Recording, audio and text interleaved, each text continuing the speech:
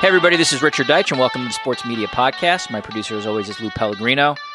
My guest today is Chris Haynes. He is a senior NBA insider for Yahoo. It's actually his first day at Yahoo Sports today, so we appreciate him coming on.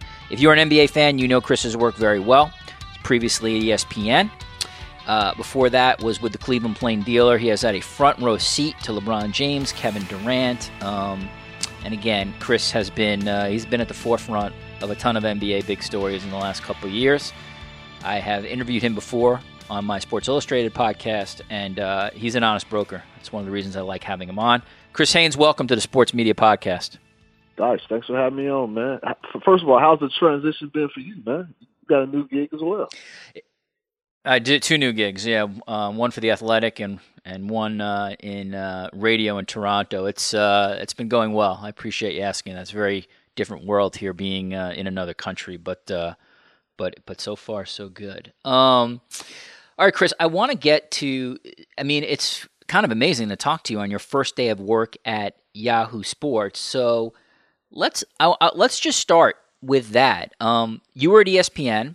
You did excellent work, in my opinion, at ESPN. I remember talking to you about your DeMar DeRozan interview, which went international in the case of where I live.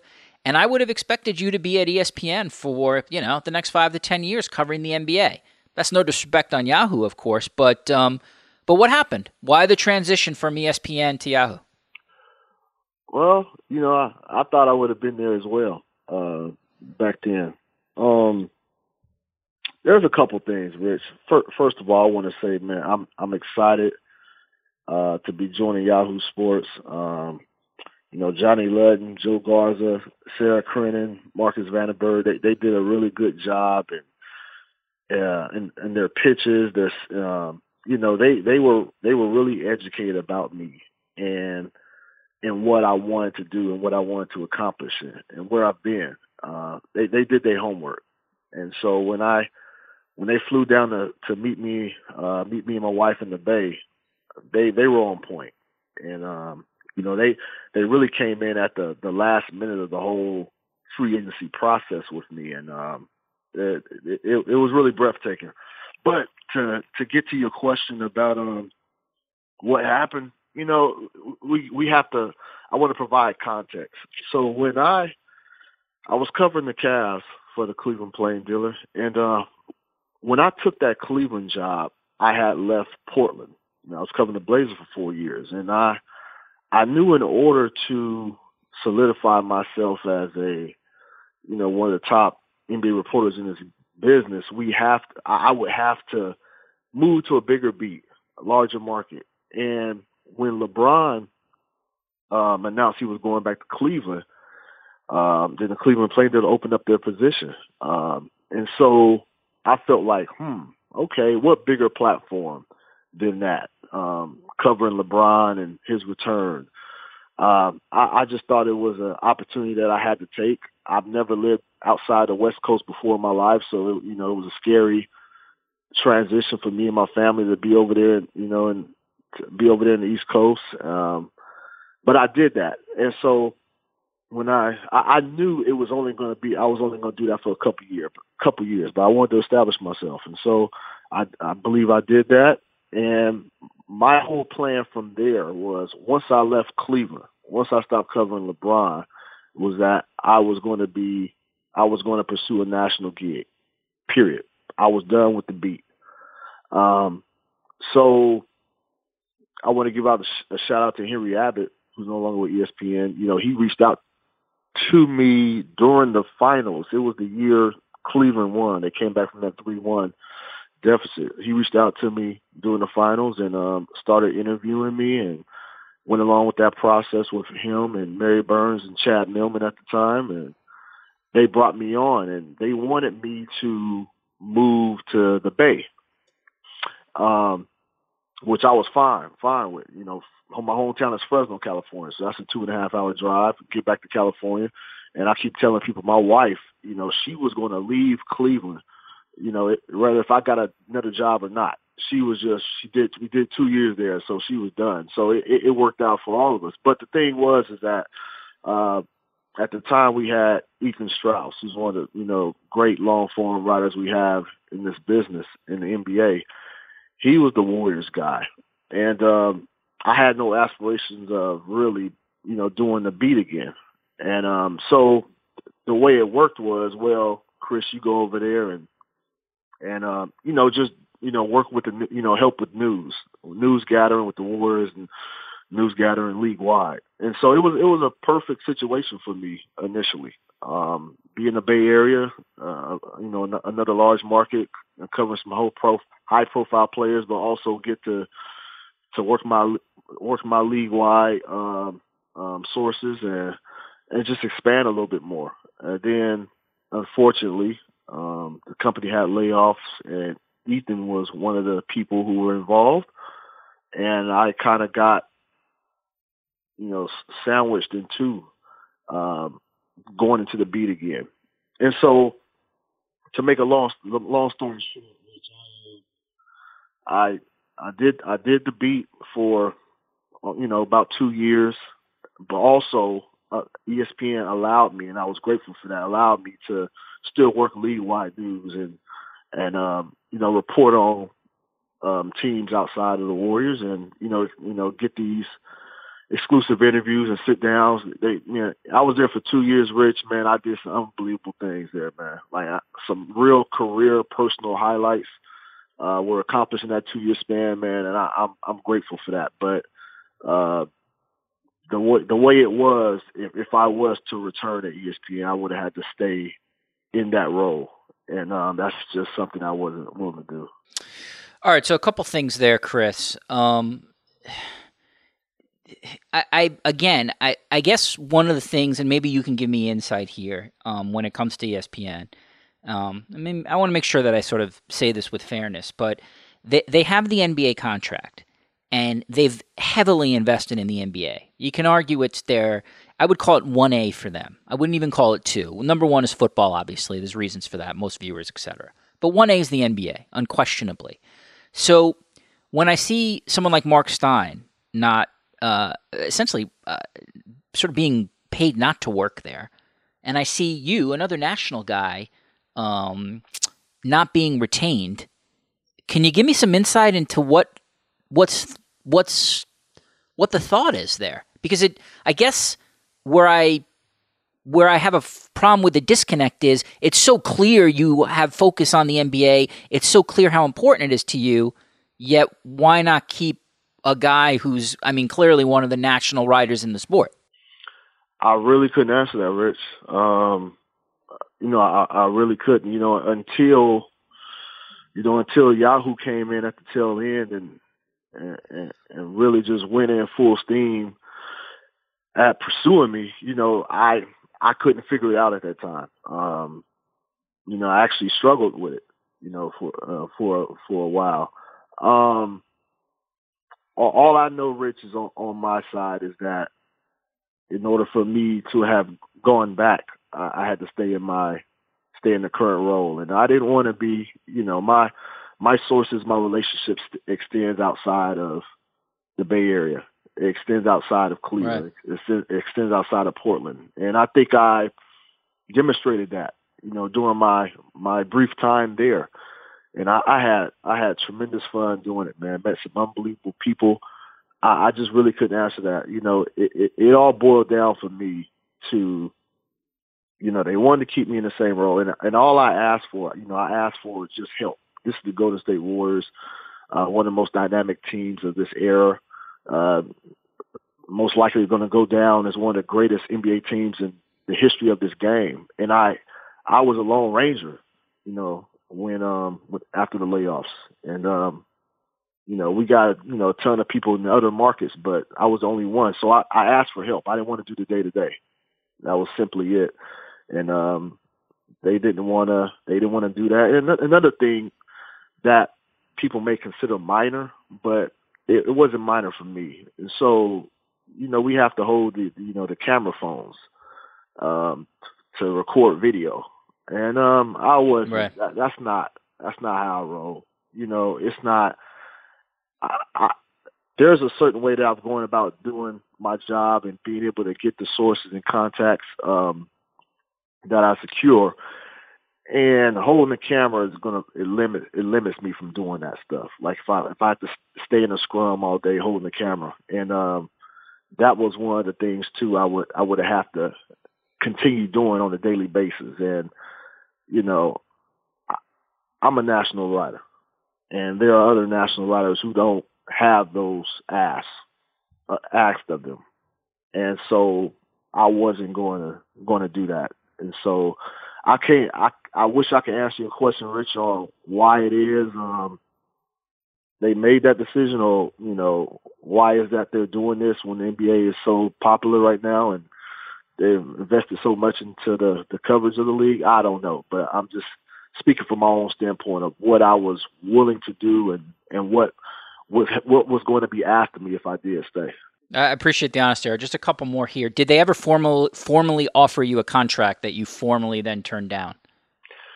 Yeah, they offered me a contract, and they offered me a raise. It was a raise from what I was previously making, but it was the same role. And at this point, gotcha. It wasn't about the money. Like for me, it was not about, like, if you know my background and where I've came from, like absolutely. You will understand that. I just want to do this job to the fullest. I want to maximize my talents, and ESPN did an unbelievable job in allowing me to go out and do these other ventures, like to have these sit downs with KD and Beasley over dinner, with Damian Lillard and CJ over dinner, with Ben Simmons, with Donovan Mitchell. The list went on. They gave me the freedom. Like they didn't hold me back. It's just that it wasn't the role, the daily assignments wasn't what I signed up for initially when I took the job. And I was just kind of stuck there. And I count my blessings, man. It's a blessing to have covered the Warriors on a daily basis, even though that wasn't what I was looking to do. But man, look, That's a high profile team, man. It's always something going on. So, I always counted my blessings. And but at the end of the day, I wanted to expand my national reach, and I just wasn't given that opportunity. I appreciate that. I understand. And people, there'll probably be people listening to be like, man, the guy had he was offered to cover the Warriors. What an incredible beat. But if you've put the time in and you believe you should be a national person, you have to follow what your sort of creative and editorial desires are. And I respect that. I've been in a situation too where I took less money from the place I was at. And a lot of times it's not about money in the business. It's about sort of creative freedom and what you want to do. All right, I'll ask you quickly about Yahoo and your role there, but I mean, I obviously have to ask just given like how much attention it got. So how did Damian Lillard break the story of you signing with Yahoo, Chris?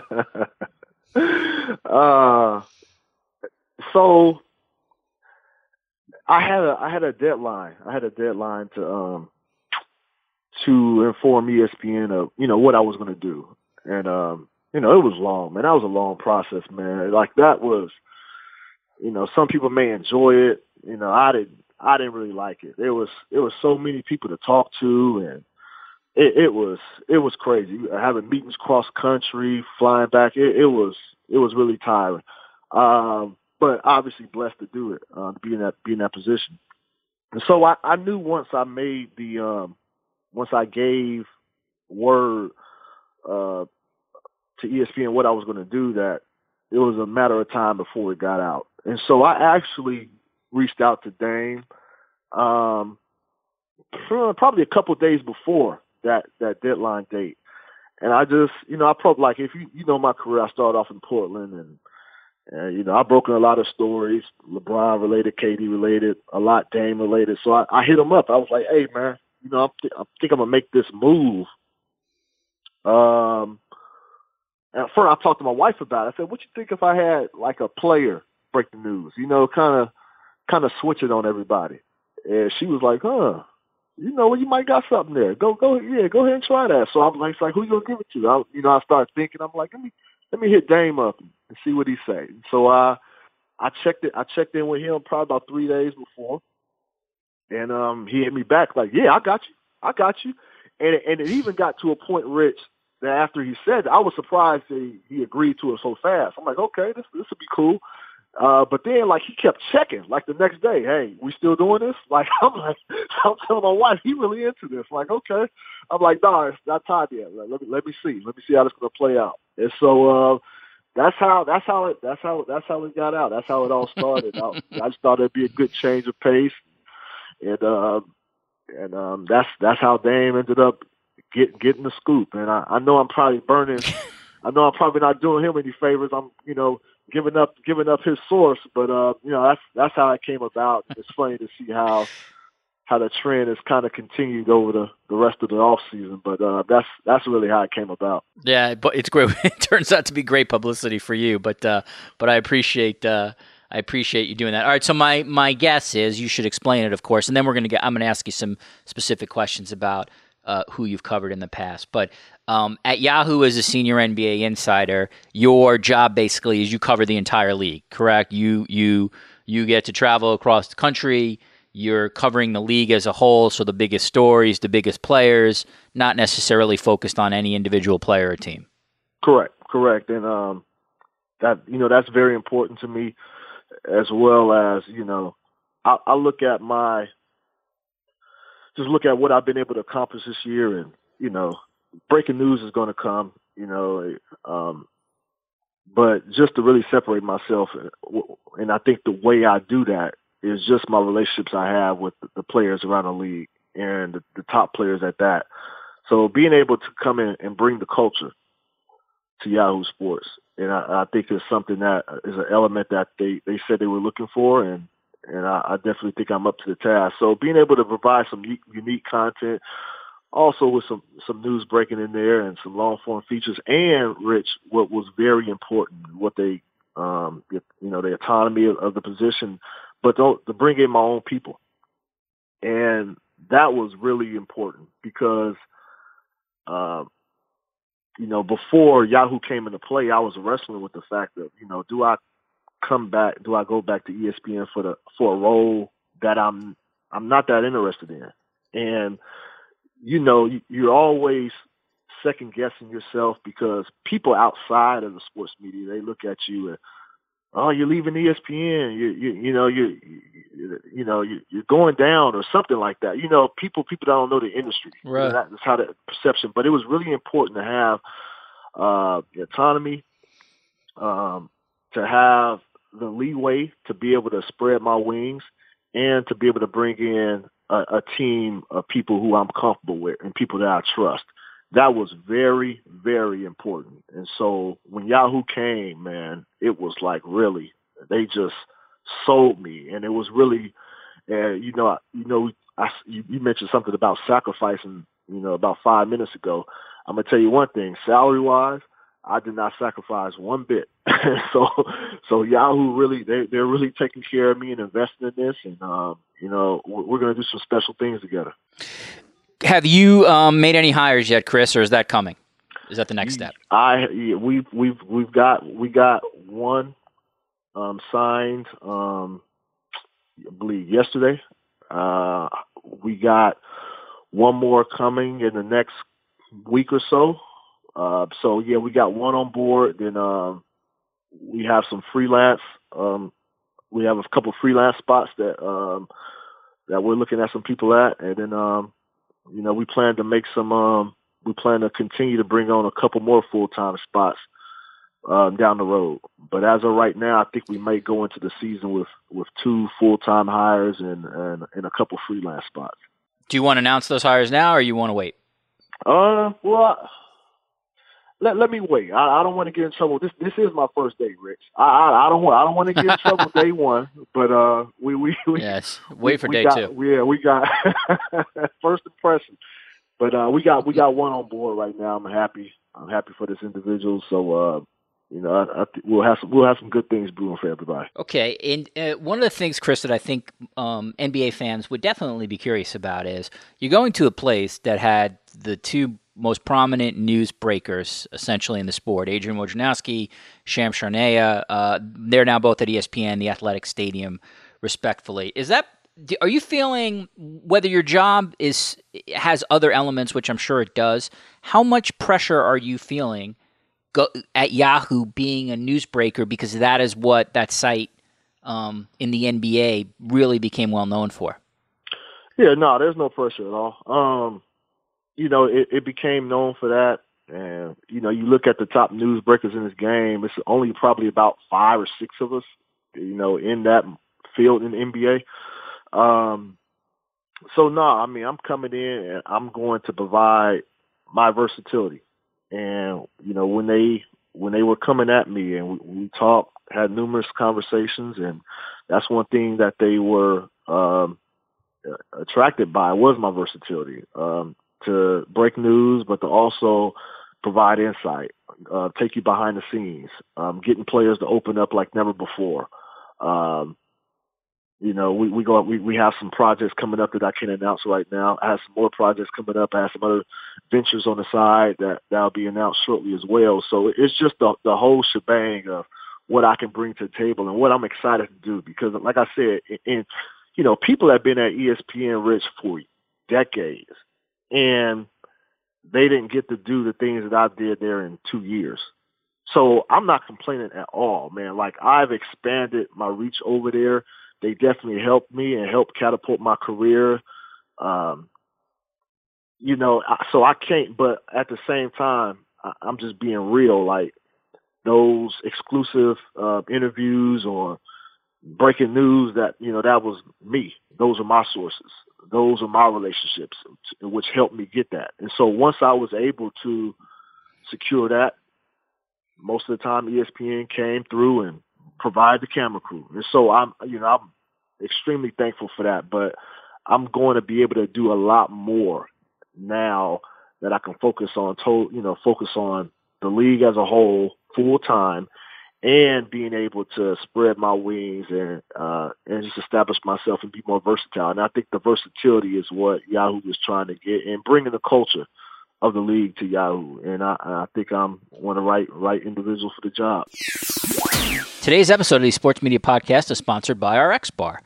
RX Bar is a whole food protein bar. Now, what does that mean? It means their bars are made with real whole ingredients, and they wanted to be transparent and upfront with their customers, which is why they label the core ingredients, egg whites, dates, and nuts, on the front of the package, and the flavor components on the back, real unsweetened chocolate, coconut, apples, etc.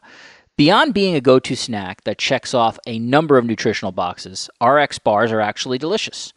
They found creating a bar made from real whole food ingredients actually tastes better than anything else out there. They don't need the fillers, the additives, the chemicals, or the added sugar. Now, RX bars want to build things the right way. They believe in the power of transparency and let the core ingredients do all their talking, with all of them listed on the front of the packaging. You'd likely recognize RX bars on the shelves. They're the ones that have egg whites for protein, dates to bind, nuts for texture, and other delicious ingredients like unsweetened chocolate, real fruits, and spices like sea salt or cinnamon.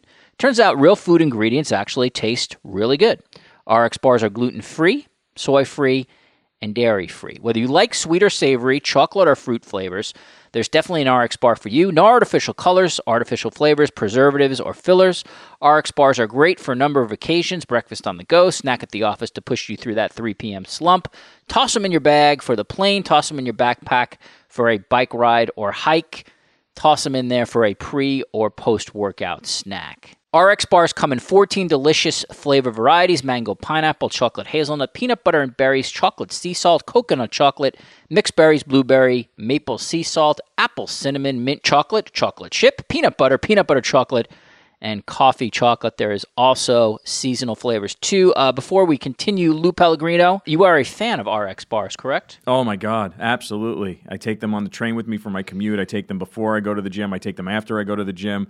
They are amazing. I don't even have a favorite flavor because my wife actually bought these for me as a snack, as something to say, oh, you take it on the train, instead of eating junk, eat something really good.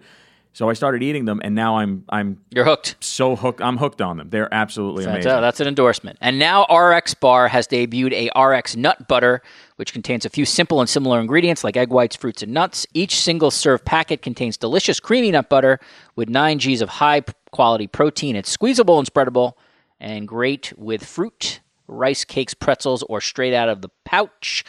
The nut butter flavors are honey, cinnamon, peanut butter, and peanut butter and vanilla almond butter. Finally, and this is the important one, for 25% off your first order, visit rxbar.com/Richard and enter promo code Richard at checkout. That is rxbar.com/Richard and enter promo code Richard at checkout. All right, Chris, I want to ask you about a couple of specific players that you've covered up close on a day-to-day basis. You covered LeBron, as you said, for a couple of years while working at the Cleveland Plain Dealer.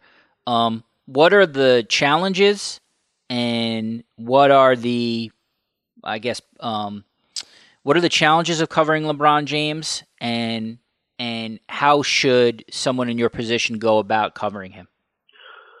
The challenges. The challenges just from a workload, is taxing because when I was covering the Blazers, Portland was at the time, the only professional team in the city. So everybody loved the Blazers. So that was my first gig. So I was used to covering players 1 through 15 because Blazers wanted to hear about the 15th man not just as much, but pretty close to the same exact tally of the number one player. And so when I went to Cleveland, it was LeBron, Kyrie, Kevin Love, I found out real quick that I was covering LeBron. It was LeBron. And then maybe Kyrie on this day, Kevin Love on that day. You never really start to write a story about a player 6 through 15. Hardly ever. Maybe extreme circumstances. But when LeBron talks, he can talk about what movie he's going to see. And he can rate that movie. And 9 times out of 10, you're going to see a story written about LeBron said this about this movie. LeBron gives a stamp of approval of such and such. So it was just different, man. I've never covered a player like that because in Portland, you can talk to the star player on a Monday and you might not even write anything about it. He'll just be available. But in Cleveland, covering LeBron, you're writing about whatever he says, period. And so that was taxing because it didn't allow you to really fully grasp the whole beat of the players, 1 through 15. So that was different. But in covering LeBron, it's basically, look, he trusts LeBron. So there was this one situation came about where it was early in my tenure covering LeBron, and I wrote something about I ended up writing something about his leadership, like his leadership skills need to improve. Because I think this is around the time when LeBron was like, throwing out the cryptic tweets, and we assumed he was talking about Kevin Love, and so I wrote something about that. But we talked about that. I don't know if you read the story, but we had a conversation, and he was like, "Look, if there's something that you think I'm not doing right, or you have a question about something, or you question why I'm calling this guy out on the court, let's talk. Let's talk and communicate." And he said, "I'm not trying to get you to change your opinion, but come and talk to me, and so I can help you understand why it is I'm doing what I'm doing, or why it is I'm saying what I'm saying, or why it is I'm reacting how I'm reacting." And then you can be the judge and say, okay, well, that might have changed my opinion. Okay, that might have did something. Okay, now I see. And so that's all it was with LeBron. It was like just this openness about it. And he doesn't do that. He doesn't do that for many people that cover him. It's only a few. It was only a few when I was in Cleveland. Obviously, Jason Lloyd, Joe Varden, Dave McMenamin, Chris Fito, and myself. And so, he doesn't open up to many reporters. And so to gain your trust, obviously, I think he has to know that you do quality work and you're not out there for the clickbait. But that's when he came to me with that, I was like, okay, that's fair. That's fair. And And that's kind of how I've handled players throughout the league from that point on. If I felt like I had something critical to write, I'll go and let them know ahead of time, say, hey, I'm thinking this is what I'm thinking. I'm thinking about doing this, writing this. And the player can talk and we can communicate, discuss it. Now, most of the time, it doesn't change my opinion, but there have been occasions where I looked at it differently after talking with them. And it got me to change my view, or I ended up, scratching the whole feature, totally. So that's just, there's a bunch of different layers to covering LeBron, but off the top of my head, that's just something that comes to mind. That's interesting. I want to ask you a very similar question about Kevin Durant, who you obviously were up close with for the last couple of years, and I ask it under the framework of when I. When I announced that you were coming on today, I did get one or two, not many, but a couple people asking about any kind of, they thought maybe that you were too close or too favorable to Durant. And I imagine that people in your position will always get that tag sometimes because you do have access to the top players in the game. So this is sort of a twofold question. One, how would you sort of describe the challenges of Kevin Durant, who's a different guy than LeBron? And two, how would you just assess your how you cover these guys, just in terms of maintaining some kind of fairness, or accuracy, or objectivity, whatever the word is, versus not losing access? Well, I've heard that talk, since I've started, and it wasn't, it wasn't just to Kevin Durant. It's to any player. I'll say this, Rich. When I first got the gig in Portland, I was the only media member of color covering that team on a daily basis, period. Right. And when I first went in there, remember, that was my first job. I didn't have any experience to covering an NBA team prior to that. But that's a different story. And so when the players saw me, you can just see the look on their face like, damn, okay, like, all right, got a brother in here? All right. And so what I did is that obviously, man, look, I got to cover these guys objectively, and I feel like I've done that my whole career. But at the same time, I come from a lot of the same backgrounds a lot of these guys came from. Dealt with the same issues they deal with some of the same issues they deal with now. Just being a person of color. So when I would have, and I would just notice the game, like I'm a very observant person. So I would go in the locker room and I would just see how reporters would just shove a mic in a player's face, as soon as they see him. And I would study the reaction of these players. And so what I started doing, man, I would just shoot the shit with them. And just talking about music, life, school, kids, wives. And what that did was with me is that built a sense of, that built like some currency with them. And it was like, okay, so instead of, because you see a lot of times, as soon as reporters walk in the locker room, you see the players hang their head, put their heads down, or they'll go back to the treatment room.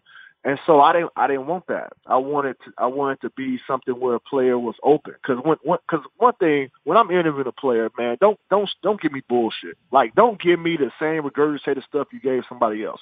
Like, if I come to you, like, give me something.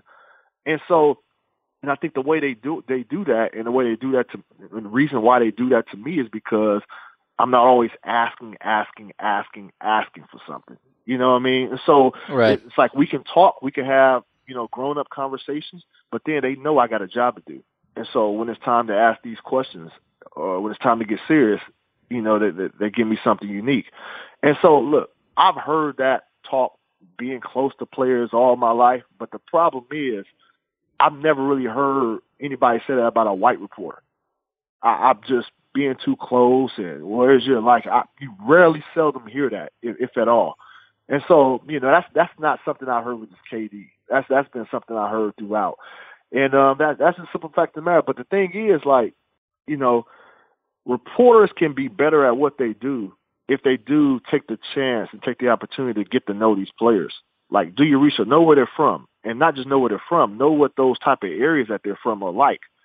know the poverty level, know the population, know, how they were raised, who's very influential in their lives.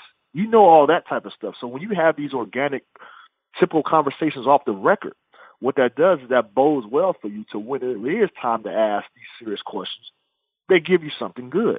And so that's just what I've been able to do. It's all about studying and doing the work ahead of time before you even walk into the locker room.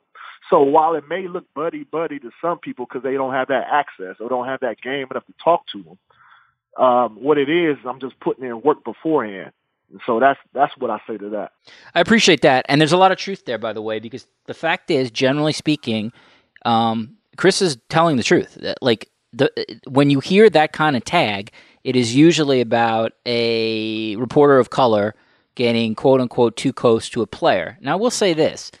Not always the case on the coach's side. You do get a lot of times where they might say reporter X is too close to Coach Y, but a lot of times that to me is like age-based. A lot of times, older reporter, usually a white older reporter when it comes to covering that league, and that tag happens. But I agree with you. I could I look at everything? Have I read everything you've ever written about KD or LeBron? Of course not. But I do think that's a totally fair observation by you. A lot of times, sort of, in terms of feedback, that it's reporters of color are quote unquote, getting too close to player X. But also just sort of do the logic on it. When you covered the NBA, Chris, you're late 20s, now in your 30s, and you can relate to these guys in that. We'll get to this in a little bit, but, your background, you don't have a silver spoon background. You graduated from Fresno State at 27. You work in security during the day to cover the Blazers at night. You've been very honest about being on welfare. So you can relate at least to those in the NBA who come from difficult economic circumstances. So I appreciate you giving that a little bit of sunlight. And Rich, let me add this.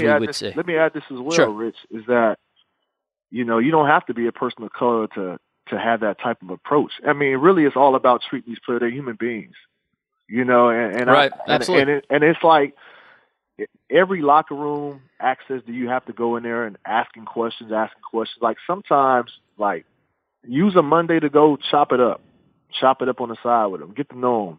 You know what I mean? Like that, and that will bode well for you later on in the future.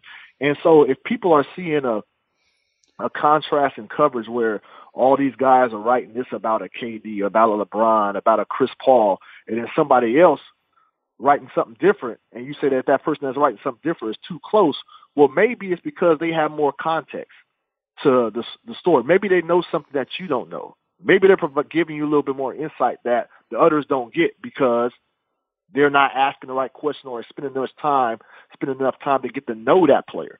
So you got to look at it from that perspective as well. And then you talk about coaches. Yeah, it is. There's a lot of reporters who are considered, too cozy with the coaches, but you don't hear those complaints too often. You mostly hear it the other way around. So, it is what it is. But, I've like you said, Rich, I had to work for everything I've gotten, man. Like, I see people talking about the grind. Man, I had a wife and 4 kids. On welfare, working a security job, trying to work during the daytime and go at nighttime and cover a Blazer game and build up my network. And so, like, that shit don't bother me at all, man. Like, I'm trying to do my job, feed my family, do the best I can in this game, and do me.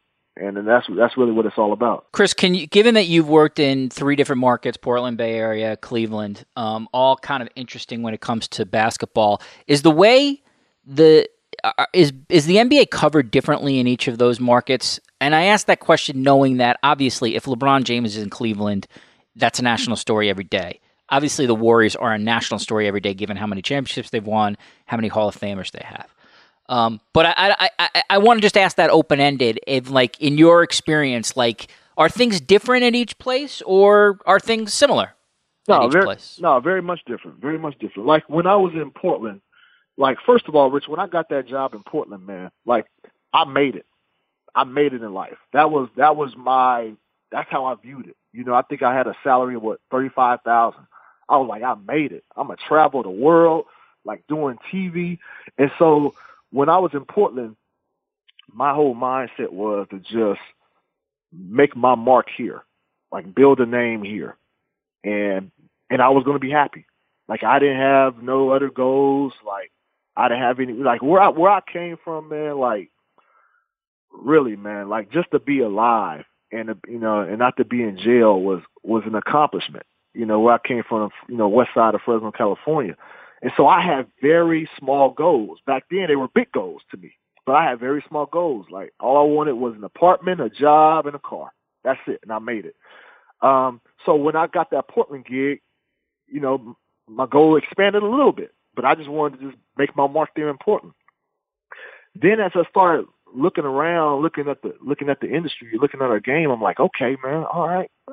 I see Stein up there. I see Spears up there. I see Woes up there.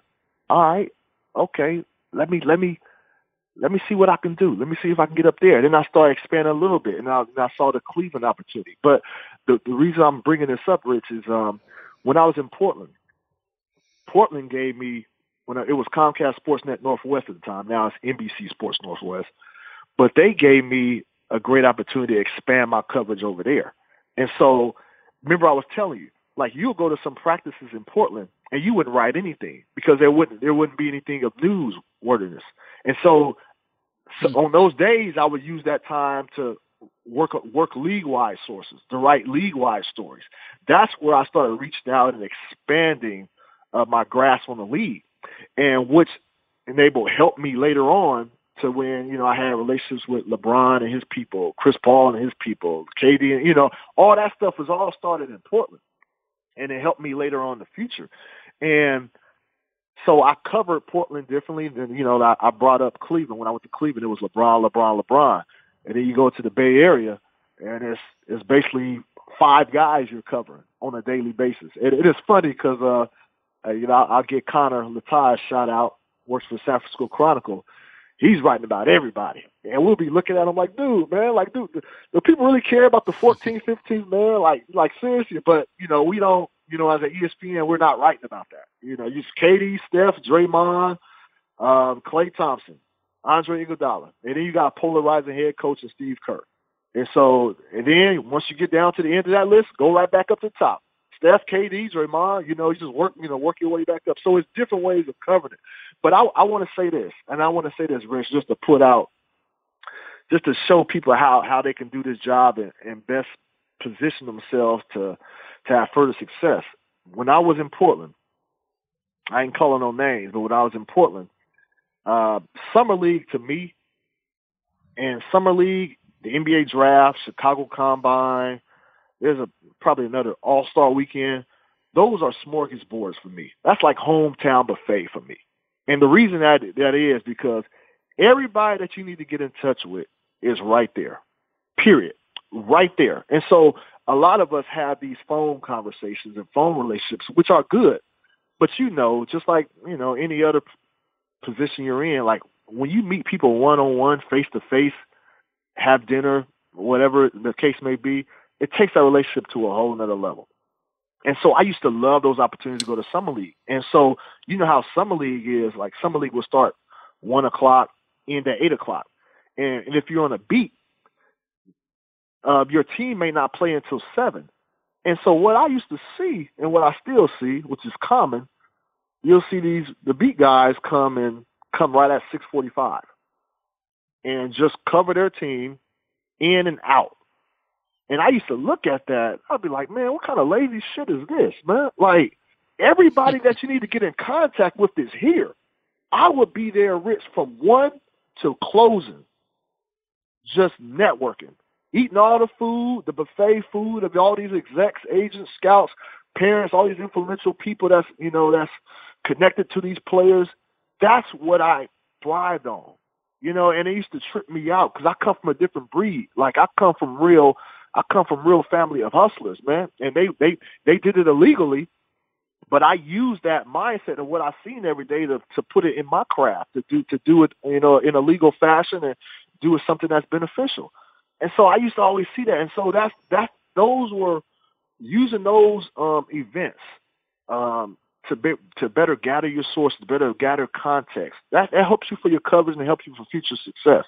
So I wish a lot of people, young reporters would take heed of that and understand, like, you have to go above and beyond the call of duty if you want to keep moving up in this business, because that's the only way I know how to do it. All right, Chris, let's finish up on this topic. I mentioned this earlier that you graduated from Fresno State at 27 and started work. You were working security at the time. I guess that is, generally speaking, later than a lot of people will enter sports journalism. Again, there are people who certainly entered it later, but, you're 27 years old. To me, you got kids. That's a big roll of dice to try to start a career, which at the beginning, as both of us know, is going to pay you shit. Mm-hmm. And so I just wonder if I can get inside your head and get inside your life there. Like, what was driving you at that time to want to join this, want to do this, knowing that you had responsibilities at home and knowing that you probably could get a job in a different industry that was going to pay you much more money a lot faster? Well, it's funny, when I graduated high school, I only went to college to play ball. And so I spent 5 or 6 years going back and forth to different colleges, transferring schools, just for, playing ball. I had aspirations of, playing professionally, not the NBA, but going overseas. And so, after I finished hooping at Fresno Pacific University, transferred to Fresno State, and I was like that. I'm 25, 26. I think I had my third child. I think I had my third child at that time. And I was like, all right, it's time. I got to stop. Basketball is done.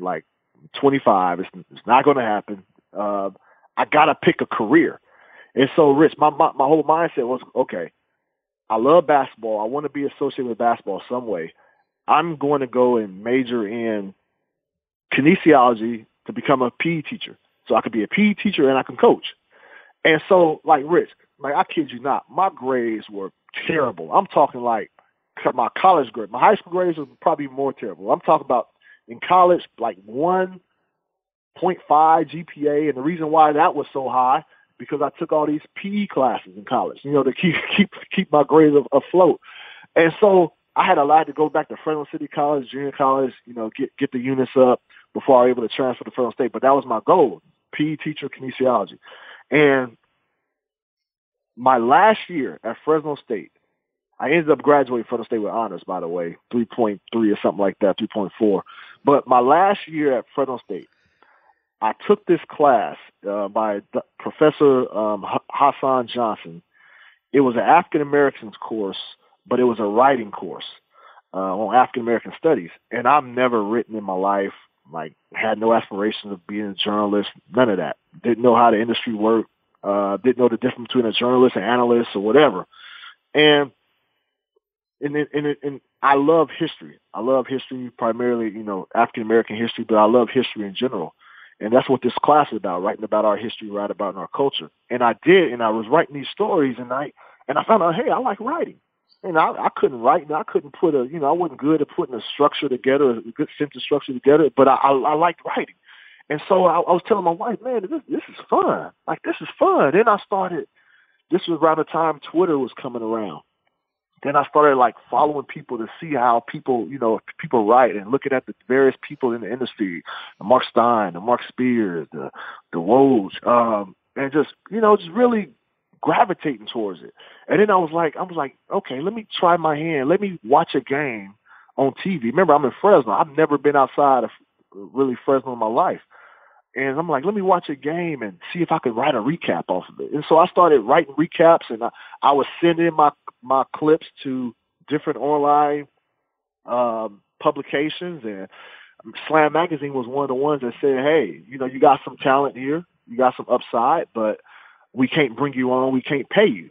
But if you move to an NBA city, we'll get you credentialed, and you can write for us to kind of, build up your rep. And so, remember, I'm 27 at the time, about to graduate, and most people in my neighborhood don't graduate, or they do end up graduating late. Something just clicks later in life for them. And so I was one of those persons, people. So I told my wife, I'm like, you know what? Hey, babe, let's act like we're people on TV. people who actually graduate at 22 and 23, and they end up moving and going somewhere and they're seeing the world. I said, let's do this right now. So I really had like probably a midlife crisis at that point, Rich. And so I'm like, okay, let's experience something. So we picked Portland because we wanted to go somewhere. I went to my first college was Sacramento City College. That's where I played ball at first. So I didn't want to go back to Sac. So I'm like, let's go somewhere we've never been, but somewhere that's not too far that, like, if we feel like we got to come back, it'll be a smoother transition. We picked Portland, and that's what we did. And I ended up graduating kinesiology. I ended up getting my degree, but I could not use that degree to save my life, Rich. Like, I could not find work. I could not find work that fit my degree. And so I'm struggling. At the time, I'm like, man, I can't find anything but security work. And so I was a security guard for a high school, and I was a security guard for an apartment complex in a city called Molalla, which is about 30, 45 miles of Portland. And if people talk about Portland's not diverse, when you step outside of Portland, you'll see what really isn't diverse. And man, it was a struggle. There's stories within that, just going through that juncture. But that's what happened. And I'm trying to give you a quick synopsis, Rich. But I did that for a year. And Dwight James, who, man, I'm being indebted to for life. He's a columnist, longtime columnist there in Portland. He looked out for me. Right. That whole year that I was working for free, he'll see me coming from games. And, one time I even came with, my security outfit to cover a game. But he would say, hey, the following season, which would have been the lockout year, but we didn't know a lockout was coming. He was like, our company, Comcast Sportsnet Northwest, is going to open up a beat position. And you're going to, it's going to travel to every game and do TV. And so he said, I'm going to throw your name in the hat. I'm going to recommend you. And he did that. And so when that season was over, that year working for free, which was the 10-11 season, he came back to me and he was like, hey, they're going to offer you the job, but unfortunately the lockout is going on. And so I'm still like, damn, man, like I got an opportunity, but the lockout's coming. But when the lockout ended, they went after two local guys first. Those guys turned it down, and I got the job, and the rest is history. I appreciate that, Chris. I'm glad you're on the beat. All right, here's where I want to end with, and we'll end on a basketball topic. Listen, I can make the argument as a big NBA fan that every team is interesting in its own way, and every team has interesting stories.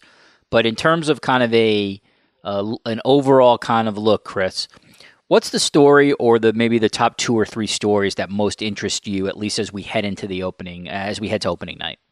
Well, off the top of my head, one of the top ones is right there in your neck of the woods, the Kawhi Leonard Toronto Raptors relationship. How is that going to pan out? What's going to be in his future?